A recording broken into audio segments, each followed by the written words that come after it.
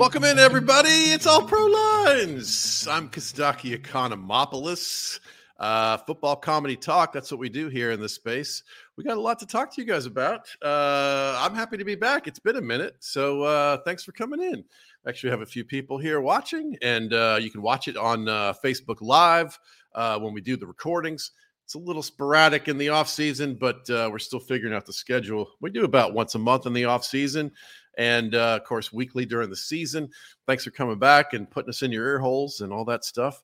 Lots been going on. For me personally, we'll cover that briefly. We'll do some jokes, and we'll bring in my buddy Todd McComas. He's a great stand-up comic. We used to travel around and do stuff together.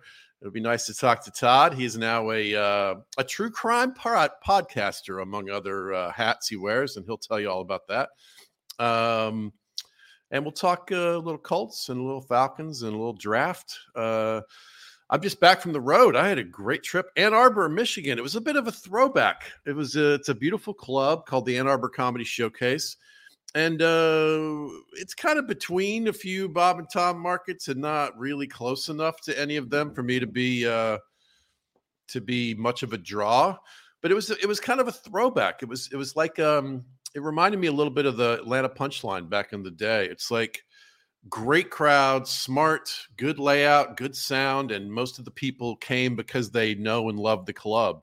And it was really a pleasure. And I played poker a couple of nights with this really cool community of characters, man. I got there the first night. The shows were freaky early. They were at 7:15. So even on a Thursday, like at 9 o'clock, I'm free. I'm like, oh, okay, go play some cards. There are these weird in Michigan. There are these weird little poker rooms they're essentially charity situations where they have a handful of rotating charities, and a big percentage of the house take has to go to charity. So there's this cluster of different little rooms where they play cards for charity. There's a profit margin as well, but a cut of it has to be for charity. And this one room, they've been playing together, any given night, there's like 23 people in this place, but there's about 200 of them who sort of over the course of about a decade are the regulars who play there together all the time. And it's funny, when I got there was a guy who was kind of hosting the table, and he was sort of busting my balls and introducing me as the new guy, and kind of showing off the room. He said it's the best 1-2 game in the country, and I was a little like, okay, whatever. But I have to say, he is a guy who raises money for independent journalism. There were some really thoughtful characters in this place, and a singer, and a drug dealer, and like a science award winner, and they all sort of like know each other and love each other, and there's this sort of interesting amount of respect and inside. I really loved it. It was just so cool. So the comedy and the poker and the camaraderie and the scene, I've been enjoying it all lately. It's been really fun. Let's see what we got in the Jerry Oliver. What's up? Heather, good to see you guys. Thanks for coming and doing this. We appreciate it. I appreciate you. I don't know why I say we so much. It's basically me. I appreciate you. So Andreas and I are going to the draft this week. I'm excited. My bro, we went last year to Vegas, and it was so much fun. The draft is weirdly interesting because it's just a bunch of people who love football. There's not a game, but everyone has their jersey on, and they know what they're rooting for, and they know all the details about what's going on, and they're into it. And, when it's time for the Bears to draft, you find the guy that's wearing the Bears jersey, and you chat with him about what he wants. And then you watch the thing with him, and then you're like happy or sad with him. And it's just cool. There's a weird camaraderie there too. I was trying to explain this to somebody, and somebody said, oh, it's like football Comic-Con.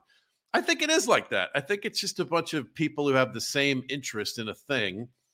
And they're like celebrating their love of the thing. It's fun. And routinely, the NFL draft gets better ratings than the NBA playoffs. It gets more viewers than a World Series game. It's become a big thing. And the travel around to the different cities experiment is definitely working, man. It has created so much hype, and Kansas City, we're going to eat some barbecue and drink some beer and talk about life and root for the Falcons. All right, let's do the 2-minute drill.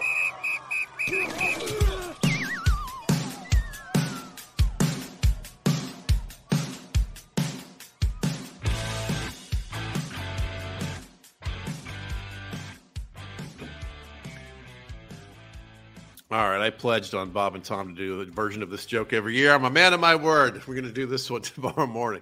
The NFL draft has been held annually since 1936, like Jimmy Carter's penis. Happy birthday, Jimmy. A lot of great tight ends in this class. That's something that you could say when you're a college football draft analyst, but not when you're a college professor.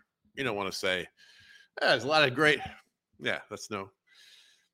All right, this next joke is from 1972. A lot of buzz about Anthony Richardson, who blew up the combine. He broke the quarterback record for broad jump. 8 broads. All right. He threw 24 touchdowns in his college career. That's a pretty small number. The least for a first-round quarterback since Michael Vick. That's true. That's a true stat. You guys know it's not the size of the dog in the fight. Hello. Oh, yeah. 24 touchdowns. That would get the Broncos through like a season and a half. That's plenty of touchdowns. We might see history this week. Probably the first time we ever have black quarterbacks go number 1 and 2 overall. Jimmy the Greek and Rush Limbaugh are probably going to roll over in their graves. Colts are looking for a quarterback. This is the 25th anniversary of the Colts picking Peyton Manning first overall ahead of Ryan Leaf. Almost Ryan Leaf. That was a big debate at the time. I don't know if you guys remember. The whole city dodged a bullet that day. Here's a joke I can't do on Bob and Tom. The only other Indy institution to dodge a bullet like that was Ron Sexton. For those of you who get it, you get it. Okay. Look it up if you need to. Help your neighbors. At this point, the Colts should just suck for 3 more years until Arch Manning comes out of college, right? March down to the bottom of the division. You suck for luck, right? March for Arch. Where's Andrew Luck's kid? He's probably available soon, right? He'll be great for 6 years. They quit right before the season. Well, next year, Marvin Harrison Jr. is coming out of the draft. They could just rebuild the whole thing, just make it a family. Bryce Young is a presumed number 1 overall pick. He's 5'10". My daughter is taller than that, literally. 14 years old. She can't dodge linebackers, but she can sidestep some responsibility. You know what I'm saying? The teacher did. Why don't you just do your fucking history assignments already? Okay. Speaking of short, Oklahoma just unveiled a statue of Kyler Murray. Well, it's not a statue exactly. It's a figure taken off of a vibrating football game. It's not big. It's not big at all. All right. The brother of Aaron Hernandez was arrested for throwing a brick at ESPN headquarters. Still by a wide margin, the good brother. A lot of quarterback news. Just days before the draft, Aaron Rodgers still hasn't reached a deal with the Jets. At this point, he's kept more New Yorkers waiting than the subway. They say the talks have re-engaged. Yeah, because it always works out when Rodgers is engaged. Yeah, that definitely ends well for everybody. They're arguing over the price of a guy famous for giving you a discount. So you'd think we could sort it out by now. Cam Newton's talking about a comeback. He says there aren't 32 quarterbacks better than him, and he is right. There are 62 quarterbacks better than him right now. Jimmy Garoppolo said he doesn't want to be given anything. He wants to earn it. Yeah, says the guy bathing in a waterfall of easy pussy. He doesn't want to be given anything. This guy. Baker Mayfield said, I'm not going to try to be Tom Brady. I'm going to be me. Yes, and that's why the paychecks are going to be a lot smaller. Tom Brady just became minority owner of the Las Vegas Aces. All right. I've got several questions there. One, minority owner. Why? I'm not an expert in modern society, but I'm pretty sure that Tom Brady could buy outright anything I've never heard of. You could buy it yourself. Why are you going to be part owner of the Las Vegas Aces, which I had to look up? It's a WNBA team, which is the answer to the question, how can you make basketball less watchable? Take away the dunking. All right. It's a joke, ladies. All right. We'll close on this one. This is a recycled version of a joke I've been doing for years. Falcons coach said he expected Desmond Ridder to take the next step. Great. We're still waiting for Johnny Manziel to take a next step. It's a decade later. He still hasn't completed 12 steps. Johnny Manziel. And with that, are there any other jokes we need to do? Nah, that's enough jokes. We got the jokes. We got my boy Todd McComas here. Todd and I, Todd, let's just bring him in. You know him and love him from the Bob and Tom show. We'll just chat it up here live on the air. Hey, buddy. Hey, how are you? I'm good. How are you? Good to see you. Good, buddy. Thanks for having me. I'm excited. Look at this. We didn't even do any prep, and our heads are the appropriate size and height. We got we did it. We're so symmetrical right now. Look at you, professional broadcast. So, Todd, I met you at I met you in Indianapolis, but was it at Morty's? Yes, it was at Morty's, and the old Morty's on 96th Street. Right. I was a baby comedian, an old guy to be starting comedy at 38. Right, yeah. But I think that's why you took me on the road. You were the first to take me on the road and pay me money or get me paid money. Oh, wow, I didn't know that. I don't think it had a lot to do because I wasn't funny yet, and I didn't know how to do comedy properly. But I was a real adult, so I could imagine someone in your shoes then. It's hard to find a real adult to ride in the car with you for a long time that you would enjoy. So I did enjoy you very much right away, but that's not why. You definitely stood out from the pile of the local comics. There was a certain, I mean, it might be age oriented, but there was a certain gravitas about you. You did feel like a grown up to me, right? Yeah. Which is funny because I do think of you as like a kid brother, even though we're roughly the same age. In comedy, you were so much younger than me, right? So much younger. Yeah, and I learned a lot. I mean, but gosh dang it. I don't know if I even had a year on when you took me out, and the learning experience because you had an audience, Bob and Tom people, and to see you to see someone truly manage a show and people that came to see them, and you're regarded as one of the pros, the way you conduct yourself. I was like, okay, this is how I do it. Everybody else is just getting high and and drinking until 6 a.m. and getting up a half hour before they got ahead of the club the next day. It was a real learning experience to be able to consume how to be an adult and do this job. So. That's a bunch of nice words, man. I'm happy to hear that's your perspective on it. Yeah, it's cool. Yeah, it's funny. I guess it's all relative, right? I feel there's guys who are so much better at keeping their heads down and working hard at some of the details than I am. I'm I don't know how to. But yeah, the sea of comics are out there fucking around. And last night, I came home late. I should have done a little more prep for the podcast. So it's all a sliding scale of all the things. That's cool, man. Those were fun days. I forgot too that was a real with Bowers. That was a real drink fest. That whole scene there. I tell you that 3 years of being part owner in 3 comedy clubs that were all 2 hours from each other and living in an apartment when we moved locations. By the way, we bought out the old Don Pablo's and we moved just a little south. I wanted to rebrand it as Don Pablo's Comedy Club. Nobody else would go for it, but I lived in an apartment with another buddy comedian in the same parking lot as that comedy club. What? I didn't know that. Oh, you talk about, probably the most enjoyable couple years of my life, but also could have killed me. We had unlimited access to our own bar. Your own bar, free booze, and you're walkable to the house. It was quite a run, I remember being there and, you get your party comedians that come through sometimes,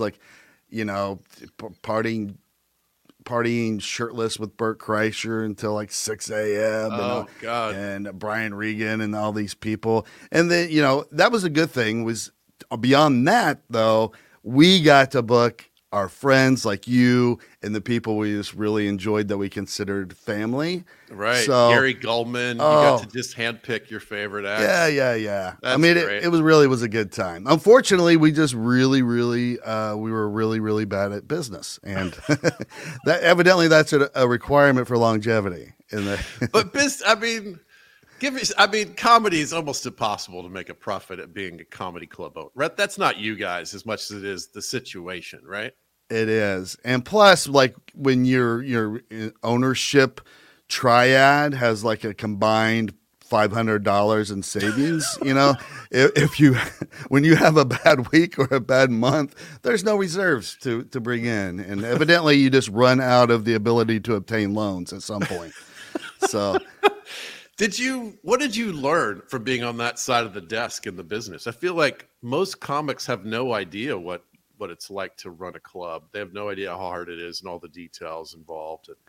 I tell you, it's harder than ever to own a club, but if it weren't for that, I do think if I had another run, what I learned from the many mistakes we made would be valuable to, possibly achieving success at it again. Because what I learned was you really got to, unfortunately, put your personal tastes on the back shelf. Oh, that's interesting. You really got to integrate the people that you love that don't necessarily draw enough to really knock it out of the park for you on a particular week. You really got to integrate the people you love properly within that schedule, mixed with them, and then finding these really focusing now these podcasters, like people that have a podcast following.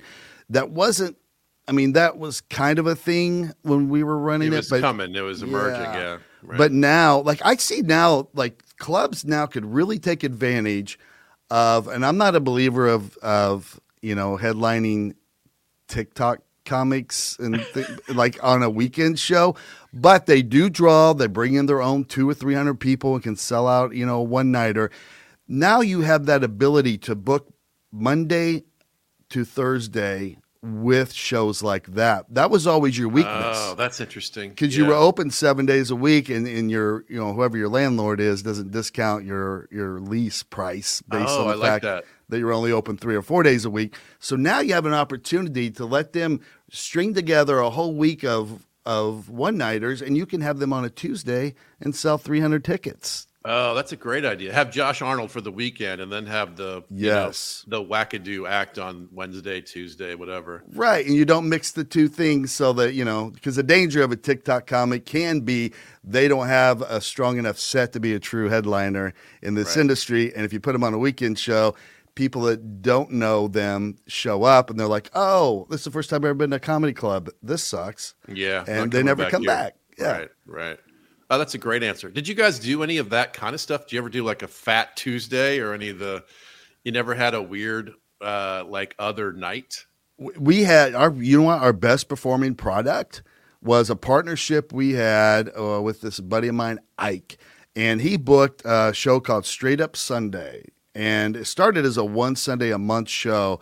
And it was all urban acts that were just fantastic and, had their own following. They would go on a circuit and just really sell out this one night thing.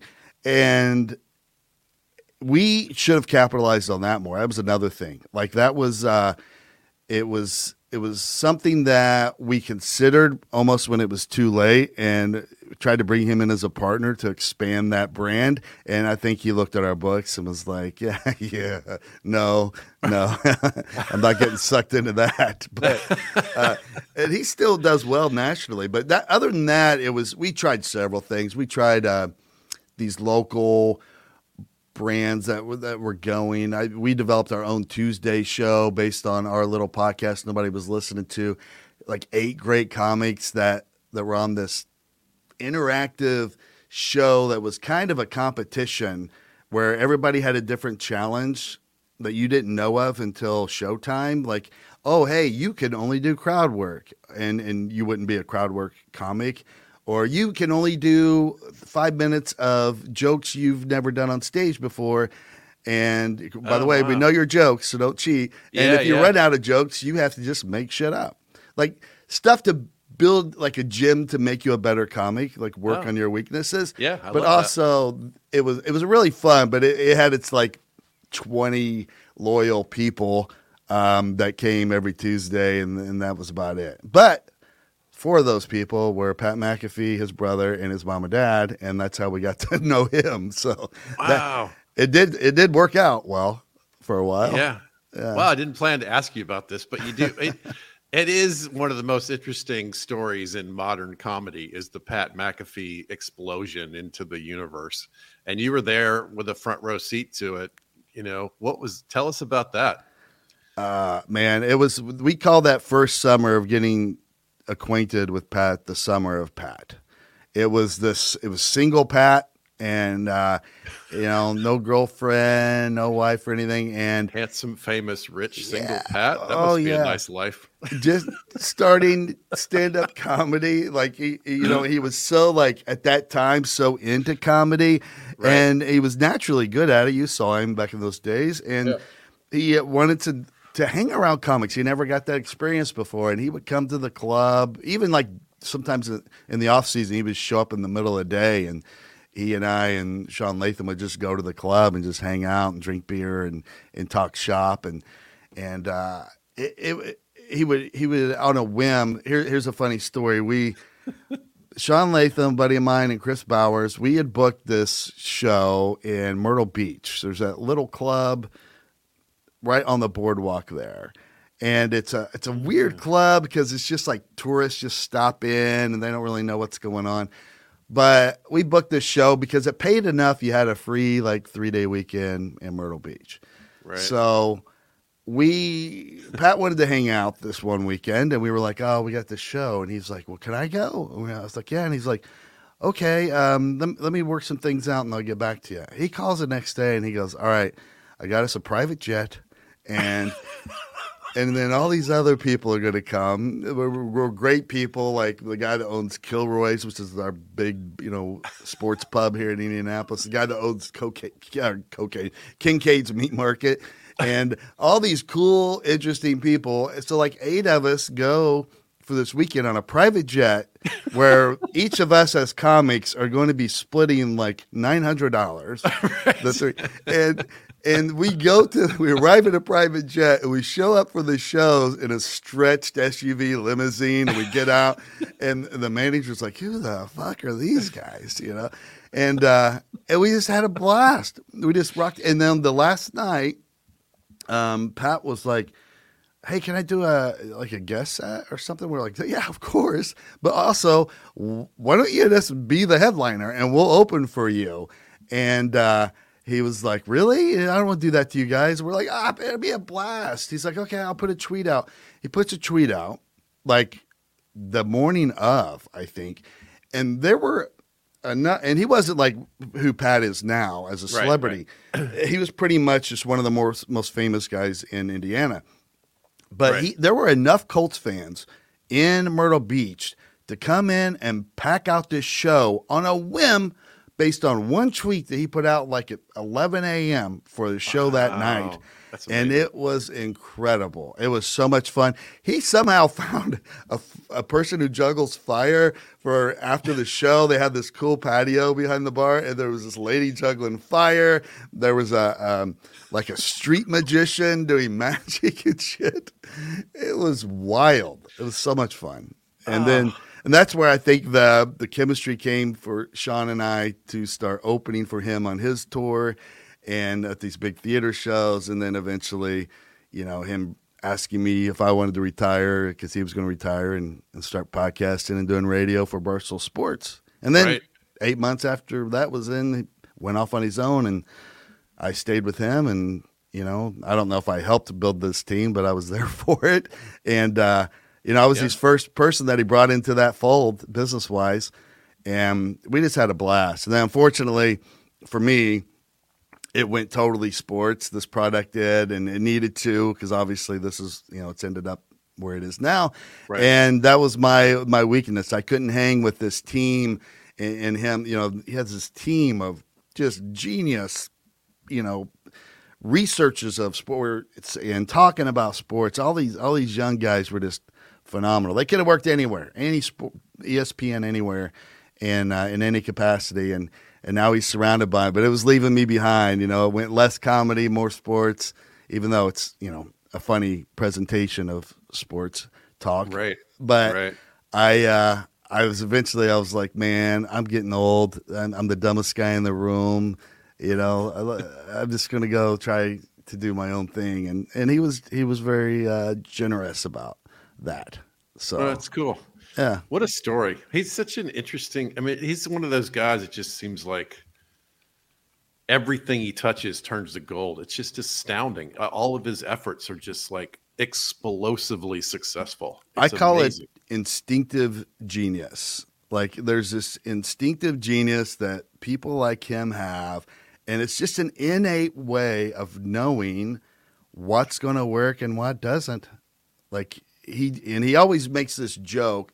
I don't know if he ever put his finger on it like that, but he would always joke around that if I like this, most people are going to like this. I have a very unsophisticated palate, he used to say. And so he thought if I'm into a movie, 90% of America is going to like this movie, for instance.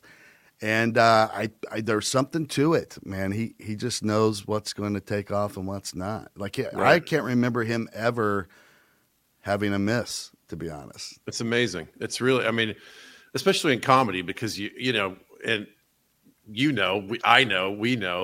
you wander around and it's like you keep trying things and nothing works, Yeah. This, creatively and business wise, both of them are like you're in the dark, like feeling around. It's kind of the nature of what the craft is.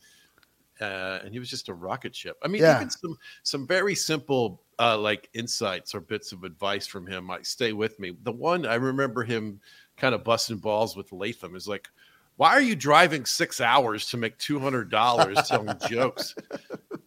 We trying to build an audience that way? He's fuck that. Stay home, build an audience on the internet, and then go.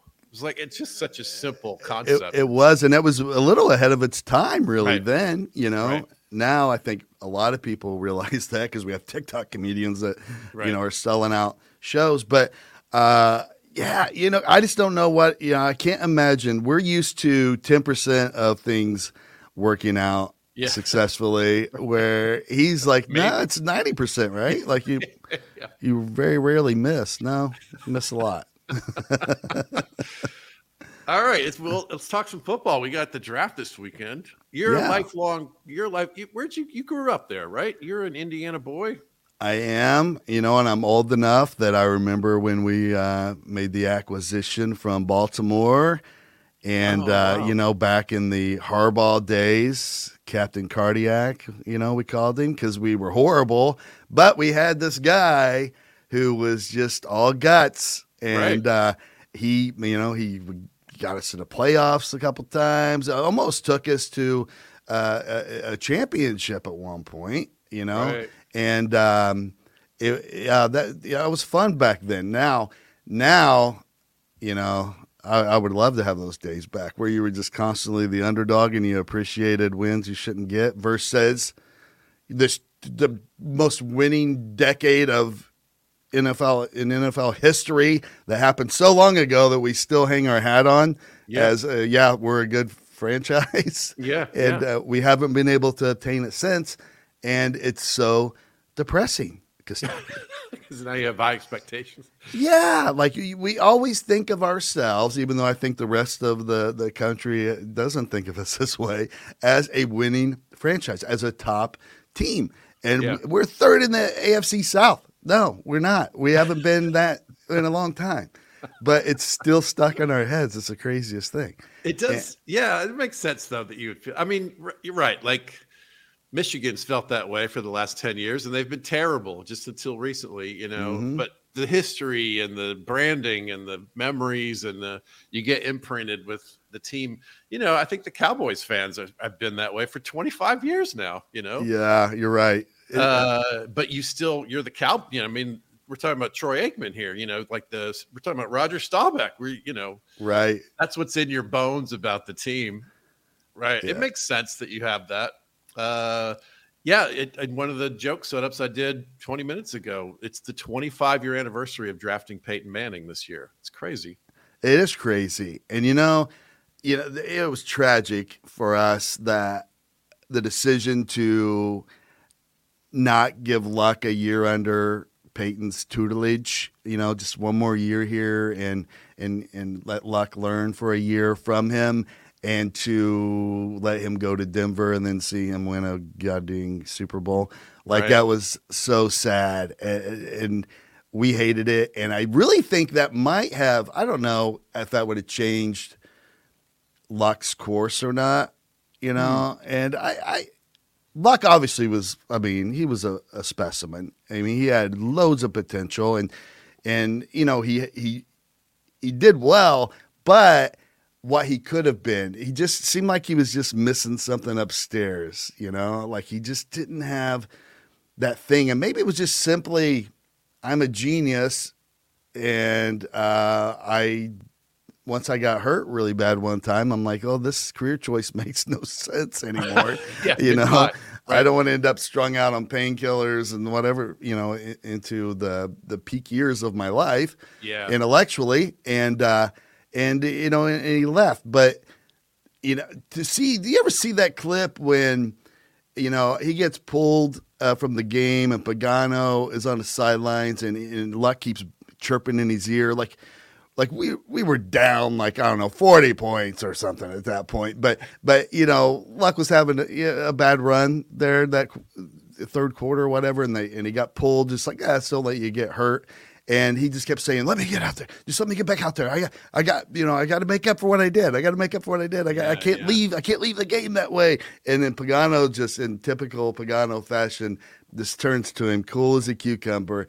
And he says, now, Andrew, what do you think would happen to my job if we're down 30-some points and I bring you back in the fourth quarter to blow your knee out?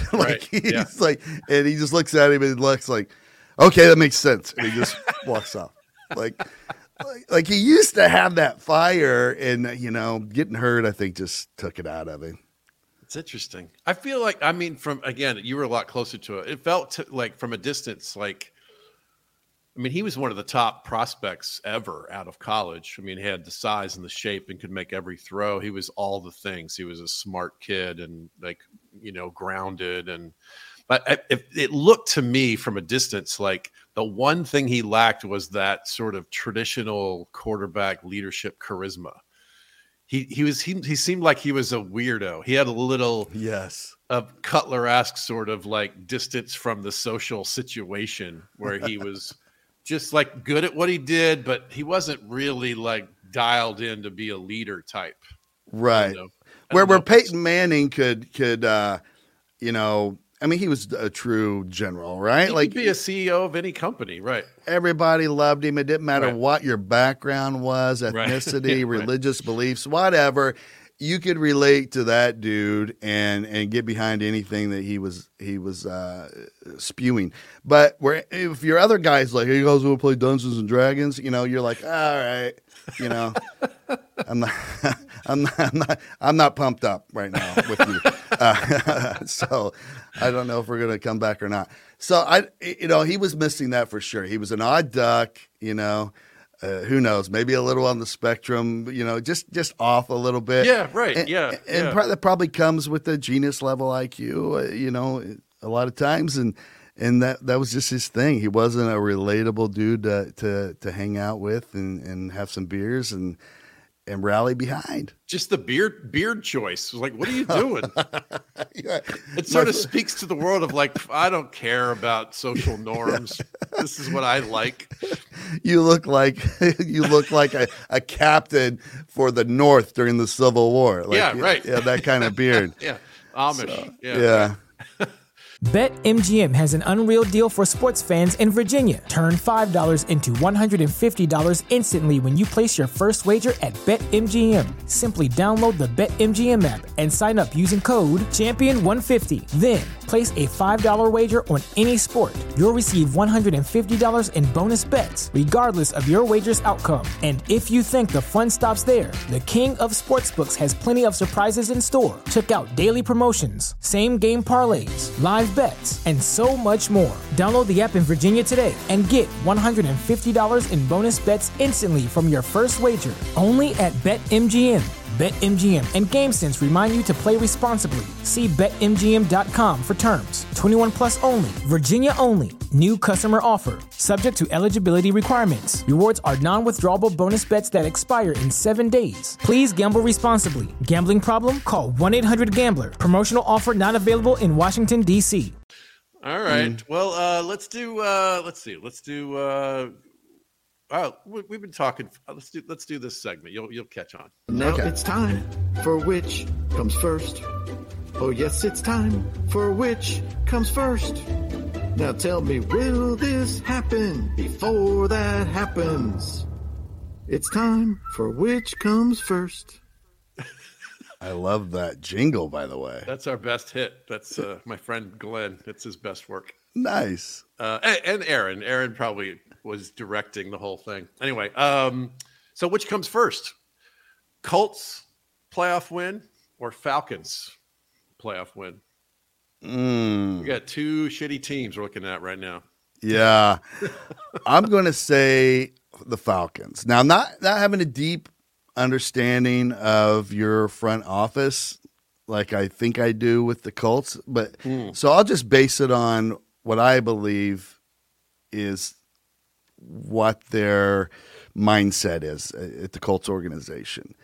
And that is and has always been. Unfortunately, I got to sit and hear these people talk, when I worked for the Pat McAfee show, and very nice people, very lovely people that, when Frank Reich was there and of course the GM, Chris Ballard, very, very nice people, very much prioritizing the way they do things by creating a perfect culture, in their opinion, from the inside the locker room out.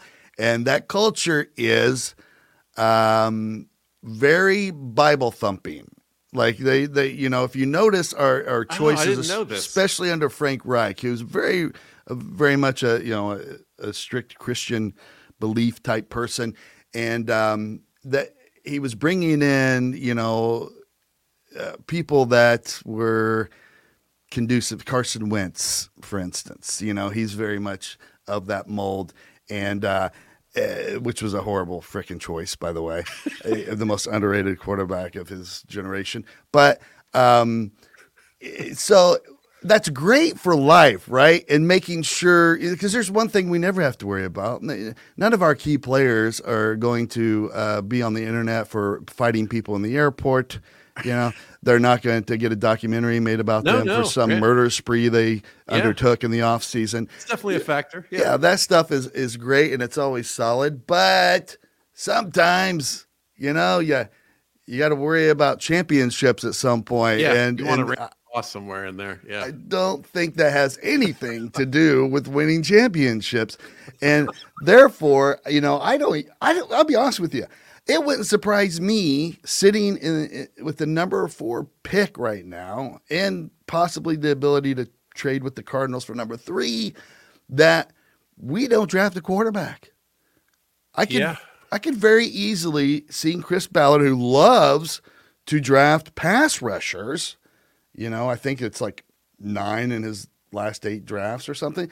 Then there's some great pass rushers that should go in the first round, and I think 2 that they think might go in the top 10.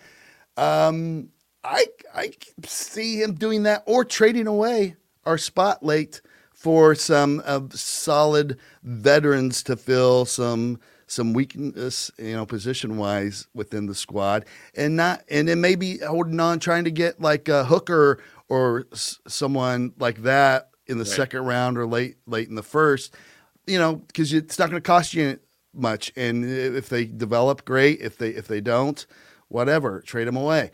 So I think you guys have a better chance of going for and what you need to make that happen versus us, if that makes sense. That's interesting, because I feel like this is the second year that my team is sitting there with a situation where it's almost impossible to have a really good season. They're just not spending. I mean, they're not. What is the plan? Desmond Ridder and Taylor Heineke. That's the current.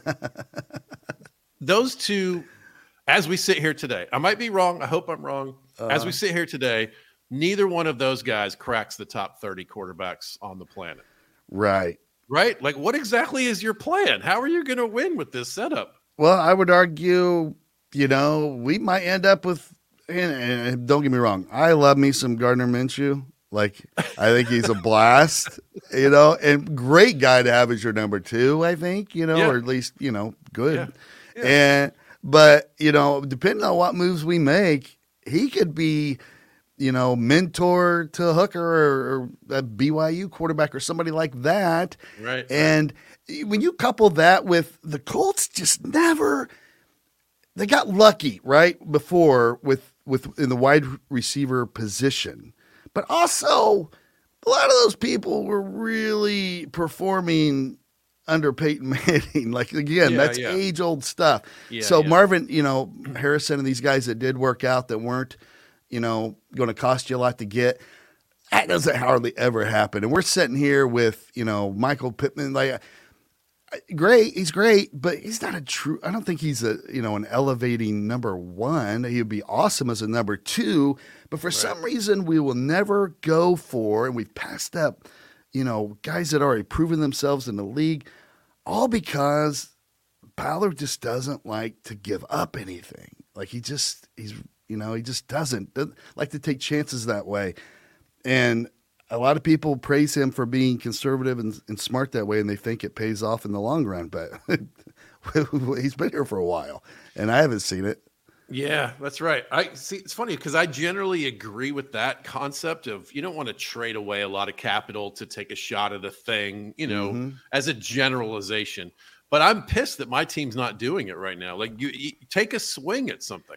Don't you, when you reach a point like where our two teams are, where at a certain point you got to. I mean, you got to. Right. And, we have a mediocre receiving core, and we might be, we might have Gardner Minshew under center. Like, that's not a good combination. You got to have one or the other. You either got to have, put him in a situation that Jalen Hurts had, fine. Where you can be a good quarterback, but the team is awesome around you and you have plenty of talented people to throw to. You can't have both. And I think that's where we both are right now. So I don't know. Whoever decides to gamble first is going to win that argument. All right, let's do this segment here. Taps on the back. Taps on the back. Taps on the back. Taps on the back.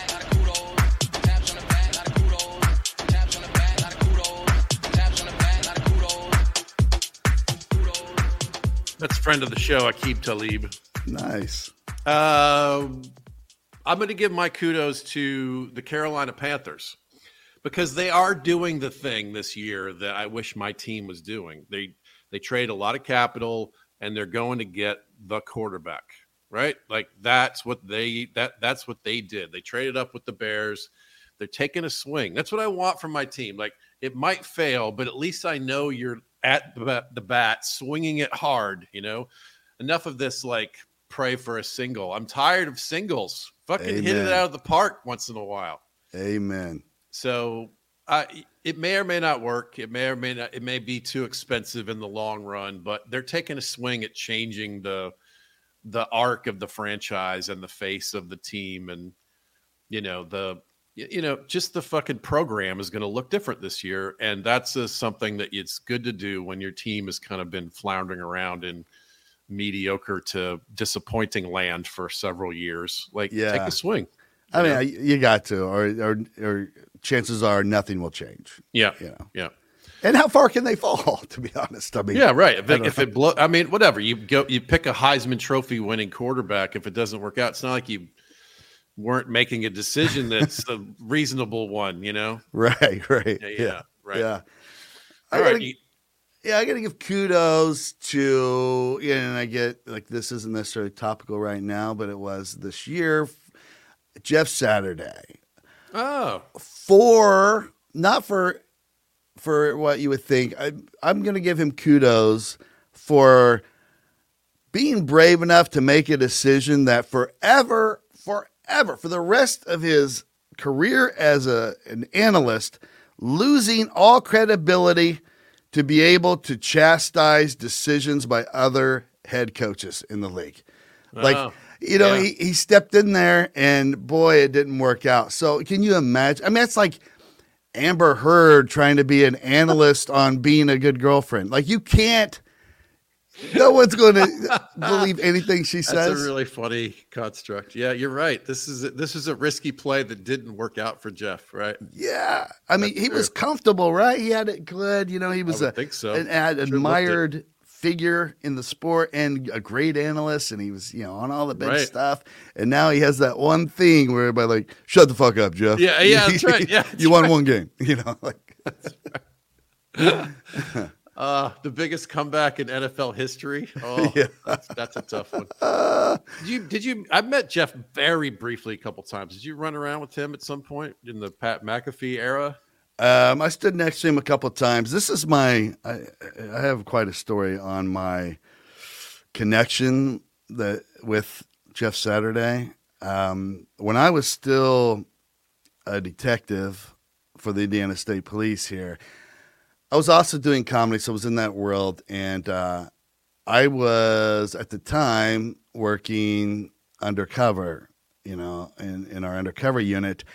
And I get a call one day from one of my best friends from high school, who is now the chief of a certain police department, a mid-sized police department in Indiana. And he says, hey, I need some help. And I'm like, with what? And he says, well, I guess, this is back in the day when Jeff Saturday would come on during the season every Tuesday on the Bob and Tom show. Oh. And, Pat McAfee ended up stepping into that place after he left. But I guess he says, well, Jeff Saturday was on Bob and Tom, Tuesday, and he somehow let slip that our town has 3 massage parlors that are giving happy endings. And he didn't say it like he goes there, but, it was the buzz in the locker room, evidently. You can go to any one of these 3 joints in this town, and there's happy endings to be had. So he's like, so now people are calling the mayor's office like crazy, like, you got to shut this down. They got torches burning there. Oh, wow. They're through the streets. So he's he mentioned which ones they are? I think, if I recall, he had mentioned at least one of them by name. like I couldn't believe he would do this. But these people knew, and they wanted them gone. So he's like, I need to get some undercover guys to go in there and, prove that this is going on. And, so we can build the case. And I was like, well, I probably know at least one of the guys in our group that'd be willing to do that. And and I grabbed my 2 other buddies and I'm like, hey, here's an interesting assignment. Usually we're just out buying meth and stuff. It's like, hey, we can go into these massage parlors and see if they're giving happy endings. And we did. We each had to get, 1 from each place, so it would total 3 from each place, and the prosecutor would have a case built. And we probably my one of my more enjoyable assignments. That's hilarious. That sounds like the way that we envision police work, but it's not really how it works. Right. It had never worked that way in my career. Yeah. So I'm forever grateful to Jeff Saturday. He did a lot for me in that period of my career. So that's my connection to that's really Jeff funny, Saturday. Man. Yeah. So what happened? Were they shut down? They were shut down temporarily and then back up within 2 months, I think. So my buddy was like, well, I'm just going to wash my hands. They go to a different place. They have new branding. Bring in new people. They put it all on the employees. Of course, they could never tie it to ownership because who's the owner? Right. It's all overseas under the table stuff. So, yeah, they were back up and running, evidently. And But that's the real nature of police work, right? It's like a whack-a-mole game. Where yeah, right. For sure. You shut down this meth lab, and then there's 3 more. Yep. Wow, it's so interesting. All because of Jeff Saturday. It's so crazy to me. I have a signed Jeff Saturday jersey. When I was at the years ago, Bob and Tom used to go to the Bahamas for the Super Bowl. Mm-hmm. I happened to go the year that the Colts beat the Bears, and it was super fun because it's a room full of 200 people. About 190 of them are Colts fans, Mm-hmm. Right. So I don't know if you remember, but the first play of the game was Devin Hester running back the opening kickoff. Oh, yes. You could hear a fucking pin drop in this place. Like Becky Kavoyan is wearing her blue Colts boots, and everyone was like, what the fuck? Everyone was, and then to watch them like come back, it was such a fun day. It was so, I was hanging with Todd Snyder. I watched the Super Bowl with Todd Snyder, one of my musical heroes. Yeah. Rock on. I love me some Todd Snyder. Me too. Drinking beer with Todd and watching football. It was so fun. But it was one of the sponsors was a sandwich company in Indy. I forget. What's the local chain that's like, they've got like 15 of them, but it's kind of local-ish.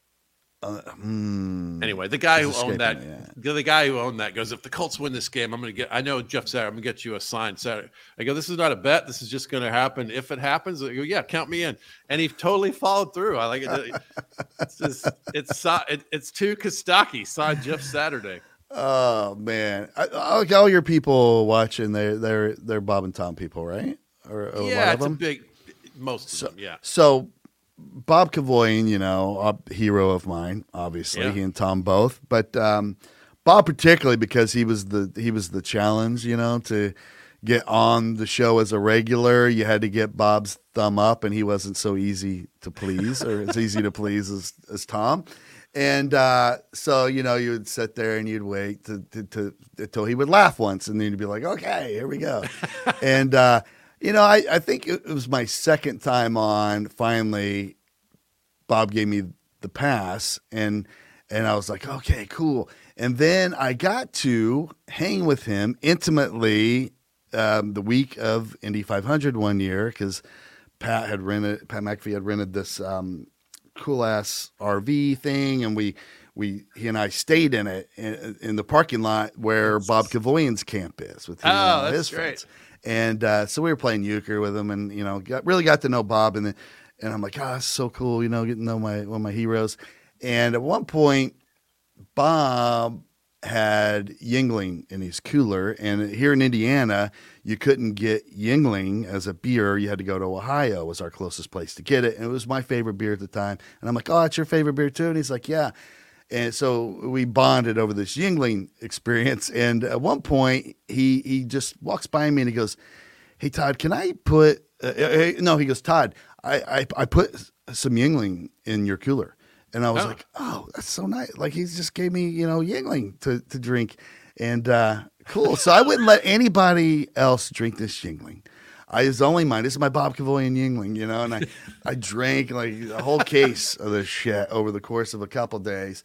And then the third day comes around, and Bob comes up and he goes, hey, Todd, can I get to your cooler? I need to get my Yuengling out of there. I've got room now for it.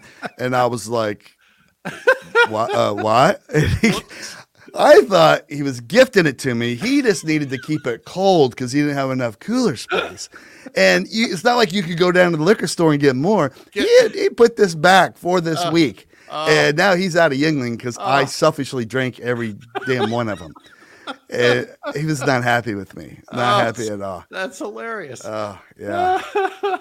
Like if he has to understand. He thought, I tried to explain it, but he was not a happy man. It sounds like a gift. That's hilarious. Not a happy man. Oldest brewery in America, Yuengling. Yeah. It's truly my favorite beer. Like, it's my go-to. Thank goodness we can get it here now. That's one of the last local things. You have to kind of be near Pennsylvania to get your Yuengling in the world. Mm-hmm. All right, man. Let's do a couple. Quiz questions. I didn't prep you for this. You'll be fine. Oh boy. All right, kids. Put your thinking caps on. It's quiz time. This is not me lording information over you. This is not stuff I would have known. This is Okay. stuff I happened to see this week, and it's a jumping off point to have a little chat about some things. Okay, this is really going to show people how much my studying of NFL. I think I would have known none of these, so don't worry. Okay. This is just. I think these are interesting facts. All right, the team with the longest streak without a first-round quarterback in the draft. The longest streak without an NFL first round. Let me go against what I would think. Let me say the Vikings. Okay. Let's see if we have any guesses from the peanut gallery. We got a couple characters who like to chime in here. Ron Milford said New England. What's up, Ron? Good to see you, buddy. And Marge is in here. Cool. What's up, Mo? New England's a good choice. That's probably right. New England does seem like a good answer. The answer I've got here is the New Orleans Saints. Wow, really? Not since 1971 when they drafted Archie Manning. Wow. How about that? Wow. And 71 is 50 years ago. Wow. I would have never. That's crazy. Never thought that was. There are some that have been 20, 30 years, but they're far and away by themselves out. Longest streak without a first-round quarterback. That is crazy. What a warrior Archie Manning was too, by the way. I bet Cooper's boy comes up, and I bet you he's a throwback to that guy. We'll see. All right. Current longest streak without a first-round pick. And this one is going to be an all-time record if they continue this year with 7. Their 7th year without a first-round pick. Assuming they don't trade up into the first round this year, right? They will set a record. I think I want to go like an old franchise, but let's say the Tennessee Titans. Ron Milford chimes in with New England again. It's the F them picks team, the Los Angeles Rams. Really? They keep trading away their picks for these players, these big name players. They did it. They did what I want my team to do. They put the gas on. They're like, we're going to pay for this later, but right now we're going to try to fucking win a Super Bowl. Yeah. And they did it, man. They put together a hell of a team with some scary defensive players and some offensive superstars, and they paid through the nose, and they did it, man. They brought in Jalen Ramsey and paid all their guys, and now they're paying the price. That team's fucking terrible all of a sudden. And I know, but it's going to happen to the Bucs too. But I wish my team would do this. Like, take this arc, build an arc, and just go up and take a swing. And you'll be coming down, but let's do it. Enough of this mediocrity. And theoretically, you could just keep running that cycle, right? You'd have your great 4-year run, and then your terrible 4-year run. Yeah, and just, then you but pay at least, for it. At least you don't go through these decades of sadness, you know? So I think there's hesitation in the organizations to do this because it's unpleasing to the season ticket holders on the down run. Right. But I think we're sophisticated fans at this point. We would much rather have that cycle than we're going to be 7-9 again forever. I mean, I would take that right now in a heartbeat, you know? Yeah, right. Decades of sadness. Ron says Vikings. That's his team. All right, let's see if we close out on one or more of these. Those are the two that I thought were most interesting. This is kind of fun. Bryce Young has a chance of breaking a long streak because the last Heisman winning quarterback to win a Super Bowl was... wow. I know, right? I would have never gotten no idea. In my head, I was like, what? I'm trying to, yeah. You won't, here's a hint. You won't believe how long it's been. It's ridiculous. Oh, really? It seems like it would happen fairly often. Well, let me say Unitas then. Yeah, that's right. Yeah, that's the right kind of guess. Okay. Roger Staubach. Oh, wow. Yeah, really? Right. I know, right? Okay. Well, man. Because in my head, I'm like, that's part of the machine. You got to get these big shot quarterbacks and then build around them and kind of get all the pieces together. Mm-hmm. But it's been a minute since we've had one of that storyline. You know? Yeah, it's so crazy that one doesn't equate to the other. Like Right. you would think that would be the natural progression of things. Right. But I guess, is it because, typically whoever has the top 4 picks is recovering from a decade of sadness and you're entering a horrible situation? Story for the first few years. Yeah. Yeah. Right? And probably it speaks a little bit to how hard it is to nail down these picks, Yeah. This was another stat that I happened to see because we think, you sometimes hear that even first round quarterbacks are a coin flip, whether they hit. And the stat that I saw, you can quibble with the idea of how they measure this, but they say it's 37% that you hit on a first round quarterback because that's the percentage that signs a second contract with their same team. Wow. So that's how they measure long-term quarterback success. I guess this is. You can quibble over that, but it does tell you that it's less than half. Yeah, I mean, that's as good a measuring stick as any, I assume, because if you were really right. thriving, they're not going to let you go, probably. Right. So, Right.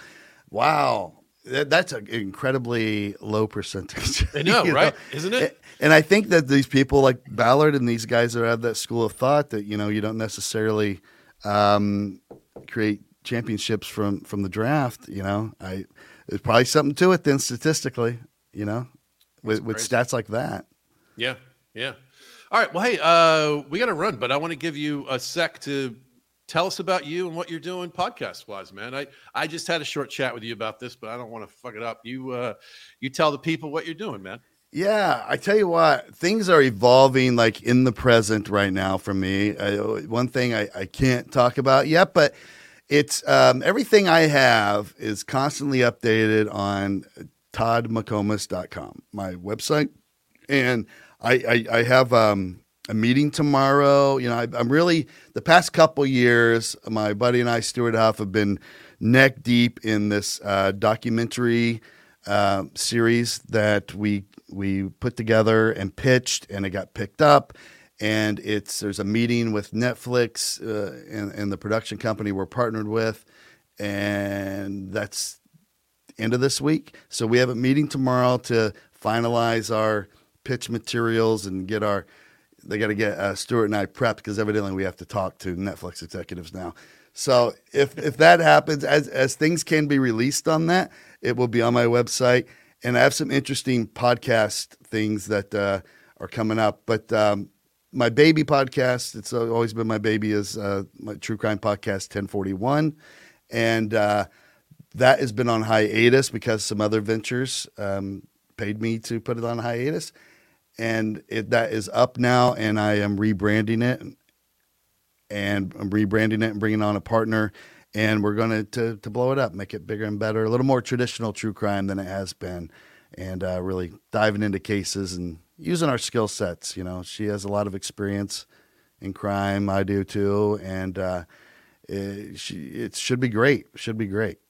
I love it, man. It's great to talk to you. Go check him out, toddmccomas.com. They'll get you the links to everything that's going on with Todd. A thoughtful dude, a funny dude, and a former cop. What a perfect combination of things to be a true crime podcaster and documentarian. You're a documentarian. I know. I can't believe it. Like I'm saying that right? Yes, and I guess that's an old school term, but I'm using it. Like I want to put that on all my stuff. I feel bad about putting it up there yet because the people are like, prove it, Once they can see it, that's all you're going to see from me. Todd McComas, documentarian.com. That'll be my new website. I like it. I'm doing a couple shows coming up. I'll be in Modesto here in a couple of weeks, and I'm heading to Louisville, and I may or may not be doing some recording for a thing down there. So check me out. I'm at Kostaki.com. I'm easy to find as well. Thanks for listening, everybody. We love you. We'll talk to you again soon. Thanks, Todd. Thank you.